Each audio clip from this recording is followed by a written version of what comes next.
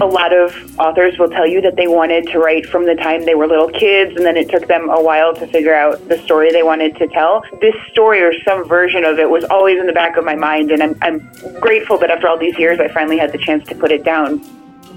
Welcome to FYI, the Public Libraries Podcast. I'm Brendan Dowling, Assistant Editor of Public Libraries Online. Today we're talking about some of the best books coming out spring 2019 with our friends from HarperCollins. Later on, I'll chat with author Juliet Graham, whose incredible debut novel, The 7 or 8 Deaths of Stella Fortuna, is one of the most eagerly anticipated books of 2019 and was just selected as the spring lead read by the HarperCollins sales team. But first, we have Lainey Mays and Chris Connolly, part of the Library Love Fest team from HarperCollins. You probably know Lainey and Chris from their videos on librarylovefest.com, and they're here to talk to us about some of their favorite books coming up this spring. Lainey and Chris, thanks so much for being here. Hi, thanks for having us. We have some good ones to talk about. The first book I want to let everyone know about is Tiny Americans by Devin Murphy. Devin's debut novel, The Boat Runner, came out in 2017. I had the pleasure of meeting him at ALA Annual in Chicago. He's an incredible guy, very thoughtful, and while The Boat Runner was a World War II novel, his new novel, Tiny Americans, is more kind of along the lines of that Richard Linklater movie, which came out in 2014, where it kind of follows this young boy as he grows into adulthood. And that's very much what Tiny Americans is. It follows a family, 3 siblings, a father and a mother, who are living in New York State. And the father in particular is very influential on these siblings as they grow up. He teaches them about nature and survival and all these valuable life lessons, but the father also deals with alcoholism, and it's something he cannot escape from, and it grows into an issue where he can't even really control it, and he leaves the family, leaves these 3 siblings with their mother, who's an artist. She's struggling. She has some psychological issues of her own, and really it traces these 3 children as they deal with abandonment and not having their father in their lives. They grow into adults, each branch off and become very different people, but they're all influenced by what happened in their childhood and losing their father. And then you actually go back to the father and discover that he is taking control of his addiction, and he can't escape the horror of what he did to these children. He wants to reconnect. So it's really sweeping and epic, but it also is just filled with all these intimate moments that Devin really captures with such clarity and heart. But it's not overly sentimental. It's just raw and real and beautifully written. I absolutely love this novel. It's coming March 12th. So again, anyone who loves the film Boyhood, this is very much for you. We love Devin Murphy, so please do check it out. I'm going to talk about The Better Sister by Alafair Burke. Alafair is the New York Times bestselling author of The Wife, which is soon to be adapted into a major motion picture by Amazon. And actually, Alafair is going to write the screenplay, so that's exciting. Her previous novel, The X, was nominated for the Edgar Award for Best Novel, and she also has a series with Mary Higgins Clark, Under Suspicion. That's a crazy background for Alafair Burke. She has all these great accolades. But moving on to The Better Sister, which is a standalone, it's a twisty domestic noir, just what Alafair does best. She was a former prosecutor, and now she teaches law school, and you can really see it in this book. We follow Chloe, and she is the younger sister in a family, and she's getting very successful. She lives in New York. She works in publishing. But when her sister, who is a little reckless, a little flaky sometimes, when her sister's ex-husband and her nephew move into town, she starts getting closer to them, and she ends up marrying her sister's ex-husband. So that's crazy altogether right there. Like, you have this balance of your sister's ex and your nephew becoming your son, and she's dealing with all of that. But years in the future, and now the present in this book, she's in the spotlight all the time. On Twitter, she's being kind of harassed for being a contemporary female, but she comes home and she finds that her husband has been murdered in their beach house in the Hamptons. And as the blame starts to kind of shift onto Ethan, her nephew, but who she regards as a son, she kind of has to deal with a trial and her son going through all this. But then, to add on to that, her sister Nikki comes back into town to kind of help out, and secrets start coming out. People start to see that maybe Chloe didn't have the life she said she did. And, you have to deal with family. You don't pick your family, and you have to kind of accept them. She learns a lot about the past, and it really does do a good job of talking about the female experience being successful and being in the media. The tweets are very real. And no matter what she does, even if she's perfect, she's always going to have criticism. And no matter who comes out in her life that is not perfect, if they're men, that doesn't always show on them. So this is really thrillery, really suspenseful, and I think you're really going to love it. It's The Better Sister by Alafair Burke. It comes out in April. Just to back up Lainey, I do think Alafair's written basically the perfect commercial thriller, but it does have that weight of real social critique, and she just aces it. So highly recommend. We love Alafair. Next book that I'm going to talk about is another huge debut coming in May. I know we'll be hearing from Juliet soon with The 7 or 8 Deaths of Stella Fortuna, which also comes in May. This book is The Confessions of Franny Langton by Sarah Collins. This is very much for the fans of Sarah Waters, Sarah Perry, Jessa Burton. It's a superb kind of historical thriller with a very gothic kind of undertone to it. And it follows Franny, who was raised on this Jamaican sugar plantation, born into slavery, and she's taken under the wing of the plantation owner, he's basically a wannabe scientist. He performs some really horrible experiments in the name of, trying to discover how race plays into certain aspects of life. It's dark, but it's told and kind of given levity through Franny, who's brilliant. She knows she's kind of brilliant. She discovers this at an early age. She can read, she can write. She's a super quick thinker, and she grows under this scientist helping him out. But you flash forward, and essentially what happens is Franny goes to Georgian London, so well written and immersive. You can tell Sarah's studied this heavily. And there she falls under the employ of the scientist and his kind of eccentric French wife. And there is an affair that develops between Franny and this wife, and suddenly, as she continues to develop this relationship, one morning she wakes up and both her master and this woman, the wife, are found murdered, and Franny stands accused. And so the whole story is kind of Franny recounting her life. She doesn't remember what happened that fateful night when, these murders took place, but she does know about herself and everything she's gone through, and she's convinced she's innocent. She's just such a rich voice, and again, just brilliantly written. And again, as you discover some secrets that come to the front that kind of explain Franny's life and her position, her dangerous position in this story. So again, great for fans of the Underground Railroad, The Paying Guest, Alias Grace. This is a huge historical thriller, one of my favorite books I've read recently. So I highly recommend you check it out. The Confessions of Franny Langton by Sarah Collins, coming May 21st. What I find really cool about The Confessions of Franny Langton is that Sarah kind of used Jane Eyre as an inspiration. She grew up loving those books and kind of like that gothic literature, but then why couldn't that happen to somebody from the Caribbean who's thrown into London and has these experiences? I think that's really cool. Yeah. And moving on to The Binding by Bridget Collins.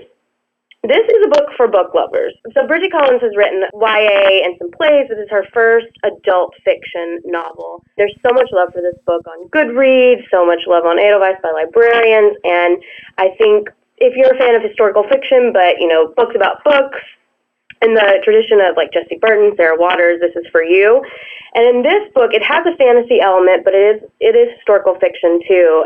We meet Emmett Farmer, who is a young man. He works in the fields. He helps his family on their farm, and he gets this letter saying that he has to come be an apprentice at a book bindery, and his family can't afford to say no. So they send him there, and as he starts to understand how these books are bound, there's this magical element where you can take memories and put them in books and take them away from people. In one way, that's good. If you have a bad memory, they can take it away from you, but in one other way, they can take good ones, so the business becomes kind of corrupt. So people kind of are taking memories from people and giving them a little bit of money, but they never get those memories back.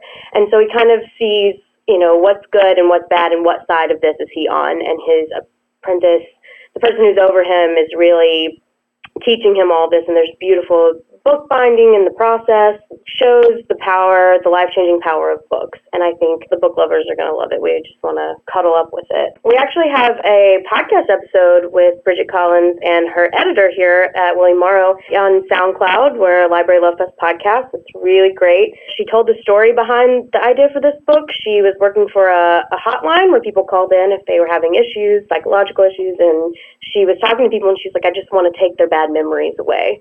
And she was like, well, look, what if I could do that? How would that world go? And kind of the human experience where there is going to be corruption, because that's how life is. But also she bound books. She studied the art of it, so she knows a lot about just like physically doing it. And she says that it's the same process from like the beginning of time, which is insane. The Binding by Bridget Collins, and that comes out in April of 2019. I'm going to talk about The Gone Dead by Chanel Benz. This is coming June 25th. Chanel's debut short story collection was published by us. It's The Man Who Shot Out My Eye Is Dead. Not only a great title, but actually a great short story collection that drew acclaim from George Saunders, of all people, has people really excited for her debut novel. And with The Gone Dead, it takes place kind of in the deep south, in Mississippi in this case, and it follows a young woman whose father passed away, and she inherits this kind of shack in rural Mississippi that she hasn't been back to since she was a child. And with this woman, Billy James, she kind of was estranged from her father, and she didn't really get a chance to know him that well because he died when she was only 4 years old, and she just now as an adult comes back to this house that she's inherited. What she kind of comes to realize is her father, who was this renowned black poet, he had secrets, and also, even more shockingly, even though Billy was present the day that he died, she has no memory of it, and she never returned home. Slowly, bits and pieces of what happened when she was a child come back to her. She discovers that she actually disappeared while her father died, and there was a search for her. She remembers none of this. And so you're kind of thrust into this very, poor, segregated area in the South that has a host of social and racial issues. And you follow this brilliant woman who's trying to not only piece together her past, but also deal with some lurking threats that are tethered to that past. So it's incredibly atmospheric, lyrical, but again, it tackles real-life social issues. Don't just plug the South, but, they're very prevalent there as well. So this is going to be a huge book for us. It's coming, again, June 25th. I absolutely love this novel. So it's The Gone Dead by Chanel Benz. So the last one I want to talk about is Old Baggage by Lyssa Evans. Lyssa is the author of Crooked Heart and Their Finest, and they were both longlisted for the Orange Prize. Their Finest was actually made into a movie, but also Crooked Heart is in development now for a movie, so that's exciting. And I just have to read this quote by NPR about her last book, Crooked Heart. I try not to say if there's one novel you should read this summer, but Crooked Heart tempts me to say it, and that's Scott Simon from NPR, and that's not said a lot about books, so huge praise. The new book, Old Baggage, is a prequel, in a way, to Crooked Heart, so you meet Maddie Simpkin, who is at the beginning of Crooked Heart, but in Old Baggage, we kind of go back and learn more about her. She was a pioneer, women's suffrage movement person through all of that, but we meet her now in post-World War I era London, and she's kind of looking back on her life, and she had this kind of eventful, crazy life going through all this, and she was on the forefront of change, and now it's just kind of uneventful. Like, what do you do? Where do you go from here? So she meets a friend who's kind of on this fascism kick and wants to know all of this stuff, so she decides to form a group where she can turn her focus on a new generation of young minds and young women, and they're called the Amazons, and they get together to, quote, exercise their bodies and their minds. They just ignite this fire in these young women to stand up again, and I think she connects back to her old past life. It's very funny and heartfelt, and Maddie has to really think about her principles and what she believes, and somebody comes in and challenges them. So where are you? Are you on the right side of history or not? And how do you understand that for yourself? There's a lot of love for this book as well. I have quotes from Jojo Moyes and Paula Hawkins. Paula said there are some writers whose books you can't wait to get your hands on. Lyssa Evans is one of those. Old Baggage is warm, tender, hilarious, and so clever. And so please go look up the cover. I just love it. It really, everything the title says, it does kind of encompass what this book's about. So that's Old Baggage by Lyssa Evans, and it's on sale in April. She has such passionate fans, and I think it's just her dialogue. She's so smart and so sharp and observant. Virginia Stanley, the director of library marketing at HarperCollins, library celeb, she absolutely adores Lyssa Evans. So I hope you'll take our word for it, but also we got Virginia backing us up. So that's it for our books. Excellent. Thank you so much, Chris and Lainey. One final time, what are those titles again that you just went over? Tiny Americans by Devin Murphy, on sale March 12th. We have The Better Sister by Alastair Burke, on sale April 16th. The Confessions of Franny Langton by Sarah Collins, on sale May 21st. We have The Binding by Bridget Collins, on sale April 16th. The Gone Dead by Chanel Benz, on sale June 25th. Old Baggage, and look at that, on sale April 16th. All mine were the same day. Thanks so much for being here. It's always great to talk to you all. And you can follow Lainey and Chris on librarylovefest.com or on Twitter @librarylovefest. The 7 or 8 Deaths of Stella Fortuna introduces readers to a truly unforgettable character, Stella Fortuna, who we first meet as a nearly 100-year-old woman locked in a bitter feud with her sister, who also happens to be her next-door neighbor, in Hartford, Connecticut. From there, our narrator, Stella's granddaughter, traces the remarkable lives of these two women from their girlhood in Calabria through their immigration to the States and their eventual marriages. Along the way, Stella manages to escape the clutches of death 7, possibly 8 times, ranging from a seemingly mundane encounter with an eggplant to a gruesome battle with hungry pigs. Throughout the story, Stella's fierce love of her family and relentless pursuit of her independence shine through. Grames has created a character who you'll root for, fall in love with, and possibly recognize from your own family. Juliet Grames, the author of this incredible family saga, is here today to talk to us about her book. Juliet, thank you so much for being here. No, thank you, Brendan. This is really exciting. It's my first interview, so I'm just honored that I can do an interview for public libraries. This is a story that you've wanted to tell since you were 8.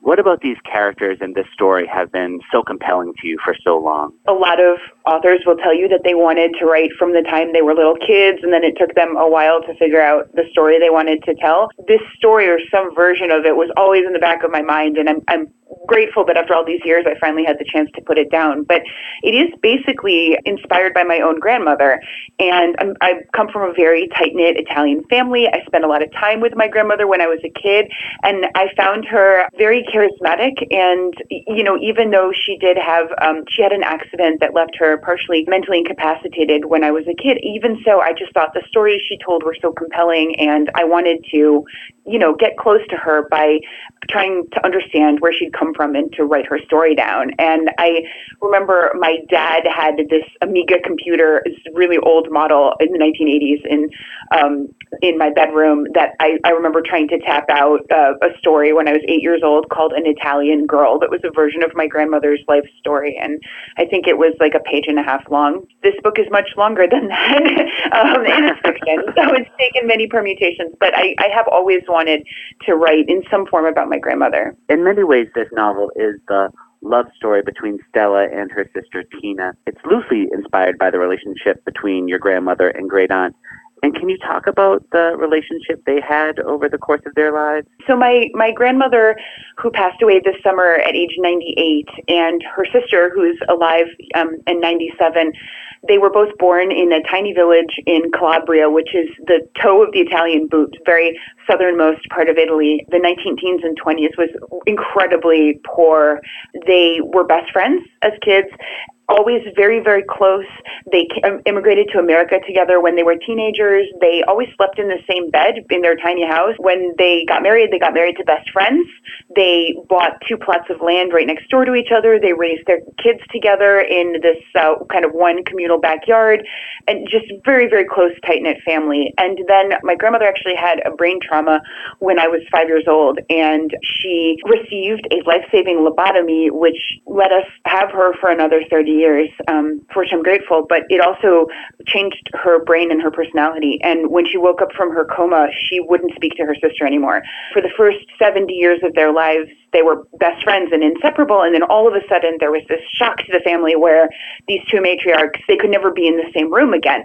It really struck me very powerfully. I didn't kind of realize that everyone didn't have a kind of grandma drama this way.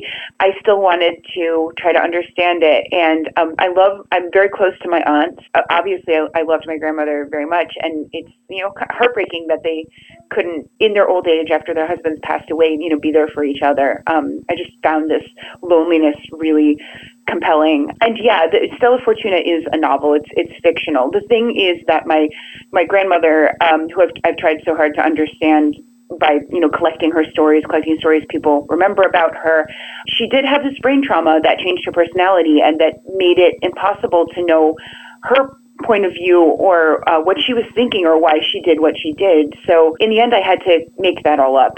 So Stella is a fictional character who has the beginning of her life starts in the same place that my grandmother's life started, and the 8 deaths that Stella almost has during the course of the novel, those all actually happened to my grandmother in some form or another. Other than that, the book is invented because it is told from Stella's point of view, and I'll never know exactly what my grandmother thought. I'm too young to remember I was too young when she had the accident to remember what her personality was like before. To get back to the sisters, the relationship between the sisters, I have a sister and I love her. She's one of my best friends, and the idea of having that relationship throughout our whole lives and have it suddenly fall apart in our old age when we need each other most, or when things are getting hard, I just think is totally heartbreaking. You understand where they're coming from, which makes, I think, the rift even more heartbreaking. And the first third of the book immerses you in the day-to-day life of 1920s and 1930s Calabria, with everything from family sleeping arrangements to the intricacies of silkworm farming. What was your research process like? I love research. I'm a research nut. I research things that I have no reason to research. But in this case, I will say that the most important resource in reconstructing what this part of the world was like at this time were interviews. Luckily, in the Italian South, people live a very, very long time. I have this theory that it's because everyone goes to church at least once a week, but many people go every day, and the church is always at the top of the hill. So I think people have very good cardiac health because they're basically hiking up a mountain every day to go to church. So I interviewed a lot of nonagenarians, both here in the States. I took a leave of absence from work, and I went and I lived in my grandmother's village, which is called Jevoli, for a while in the winter of 2015, and I had the chance to interview a lot of people there. It's fascinating how much people remember about this time, about the 20s and 30s, and collecting their stories and compiling them. I tried to work in as many different people's recollections as I could into the book, because I think oral history is really important, and you definitely get stuff that you don't see in books that sometimes it's hard to believe. You're like, can this really be true? And I think, historians have written histories will kind of, they'll pull punches there. They'll be afraid to put some of the more hard to believe stuff into writing if they can't support it with facts. But I'm telling you, the stories that come out of these tiny villages are just mind-bending and wonderful. Aside from interviews, local town halls in Italy and also the parochial records, like the local churches, are incredibly well kept. If you're interested in anything if you're trying to find an Italian ancestor or you want to learn more about an Italian village, I do encourage you to contact the local town hall, or the municipio, it's called in Italian, and they will have birth and death records, they'll have marriage records, they'll have all kinds of stuff. In the case of Jevoli, they date back to 1826. The registrar officer was very generous with her time as well, and I made many trips down to the Jevoli town hall to pull records. And the churches also keep really comprehensive records, including property records. And finally, I visited a lot of kind of mini museums. There's a heritage silk museum in Calabria about Calabrese silkworm farming, which was a huge industry before World War II that I think people have largely forgotten about. But it was a women's industry. It was something women could do at home while their men were either away at war or had emigrated all over the world to try to find work in other places. Women could raise silkworms in their houses and then do silk weaving and spinning, and it became a vital source of income. There's lots of cool little stuff like that in villages all over Italy, and I'm grateful that I had this chance to take this research trip. And the silkworm farming was something that your own grandmother and great-aunt did when they were little girls, right? After my grandmother had her accident, she was the one who told this story about silkworm farming. And my mother, her daughter, had never heard it before. And she thought she was confused. She's like, no, Ma, silkworms are from China. Like, they're not from Italy. And sure enough, when she went and asked my great aunt, my aunt was like, yeah, no, we totally raised silkworms when we were kids. This was, what we did every summer. For me, that was a really valuable learning moment about memory and how kind of families do bury some stories, and that sometimes it kind of takes throwing a wrench into the works to drag up these truths.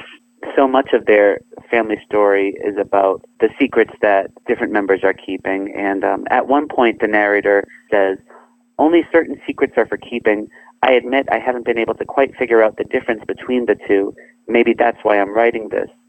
And for you, what was it like writing a book where the family history is filled with such a range of secrets, from mundane things to really, truly horrible occurrences? I think most families have these kinds of secrets on both levels. I definitely enjoyed the process of digging in here and trying to figure out, in this fictional family, why certain things got covered up and why certain lies were told to kind of patch things over. I don't think the fictional Fortuna family is the only family that has these kinds of multiple layers. I think most of our families, we have things that we're ashamed of.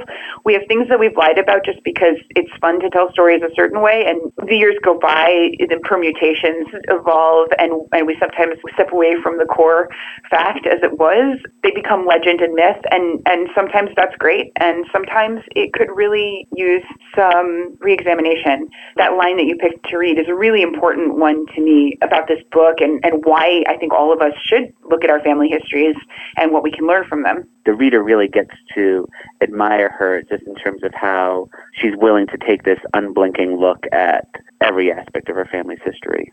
The narrator also says early in the book, "I hope the fruits of my obsession will be the disinterment of Stella Fortuna, an explication of her too strange life, and a restoration of her besmirched good name." What do you hope readers will come away with after reading your novel?